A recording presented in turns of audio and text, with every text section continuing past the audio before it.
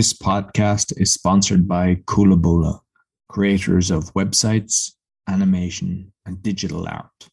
To get a 10% discount, go to kulabula.com and put in the discount code Learn Polish. Welcome to episode number 195, 195 of Learn Polish Podcast. You can find all the episodes on learnpolishpodcast.com, and also on BitChute and YouTube, and you'll find the links in the podcast description. Get lessons from Camilla, polonaswitch.com, and I have 4 other podcasts. All can be found on roycon.com. Cześć, Camilla. Cześć, Roy. Jak się masz? Fantastyczne. Widzę, że cieszysz się. Jesteś szczęśliwy, że mnie widzisz? Czy jesteś szczęśliwy, że uczysz się polskiego? Na pewno. To jest twoje hobby. Nauka polskiego. Słuchaj, dzisiaj taki smaczny temat, smaczny, zdrowy temat. Tasty temat. Surówki i sałatki. Surówki i sałatki, pokaż nam zdjęcie, będzie łatwiej uczyć się. Chcemy dobrze jeść, zdrowo jeść, nie lubimy fast foodów, nie lubimy pizzy, nie lubimy zapiekanych chipsów, chcemy mieć ładną figurę i być zdrowi, więc musimy jeść surówki i sałatki. I czasami studenci mają taki problem. Jaka jest różnica między surówką i sałatką? So what is the difference between surówka i sałatka? Roy, czy ty wiesz? Surówka jest warzywa, nie gotuje. Niegotowane. Dobrze. Surówka, ona jest zrobiona z surowych warzyw. Surowe, niegotowane warzywa. Surowe to znaczy?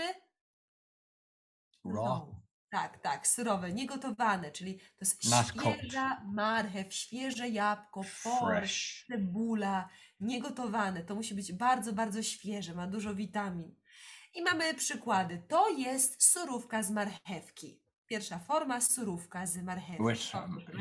To jest surówka z marchewki. I dobrze jest z żurawiny?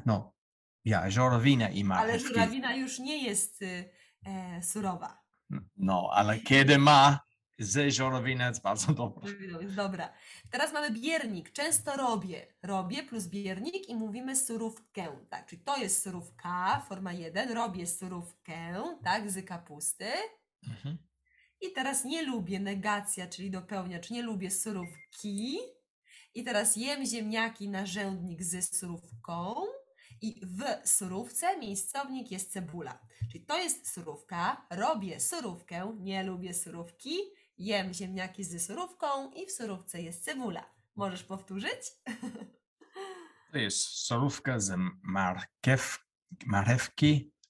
Ciężko lubię surówkę z kapustą. Z kapusty? Tak, nie lubię surówki z porą. Jem ziemniaki z surówką. Dobrze. W surówce jest cebula. Bardzo dobrze. I teraz sałatka, czyli sałatka ma gotować warzywa, tak? Można ugotować jajko, można ugotować marchew, można ugotować ziemniaki, można ugotować warzywa, tak? Może być tam też ser. Także taka jest różnica między surówką i sałatką. I teraz mamy przykłady. To jest sałatka jarzynowa, taka klasyczna, polska, komunistyczna sałatka jarzynowa, która właśnie jest zrobiona z gotowanych warzyw. Ziemniaki, marchewka, por, seler, tam jest też majonez i to się nazywa sałatka jarzynowa, bardzo popularna. Często robię sałatkę grecką. Nie wyrzucaj tej sałatki, negacja dopełniacz. Zjem kanapkę z sałatką, narzędnik. Lubię ser i jajko w miejscownik sałatce, czyli sałatka, sałatkę, sałatki, sałatką i sałatce. Proszę powtórzyć. Ale pierwsze, co jest nie wrzucał tej sałatki? Throw away. Okay. Nie wyrzucaj tej sałatki. To jest sałatka jarzynowa. Jarzynowa. A co to jest jarzynowa? It's just the name of that white. Okay. Znaczy vegetables salad, tak. This classic one with mayonnaise, tak. Często robią sałatę grecką. Sałatkę grecką. Sałatkę grecką. Jest bardzo dobrze, kiedy jest piękna pogoda. Polecam. I recommend. Nie wrócę tej sałatki. Nie wyrzucę tej sałatki. Wywrócę. Tak. Zjem kanapkę ze sałatką. Dobrze. I eat the sandwich with the thing. See, we did the previous episode, which was kanapę, tak? Tak.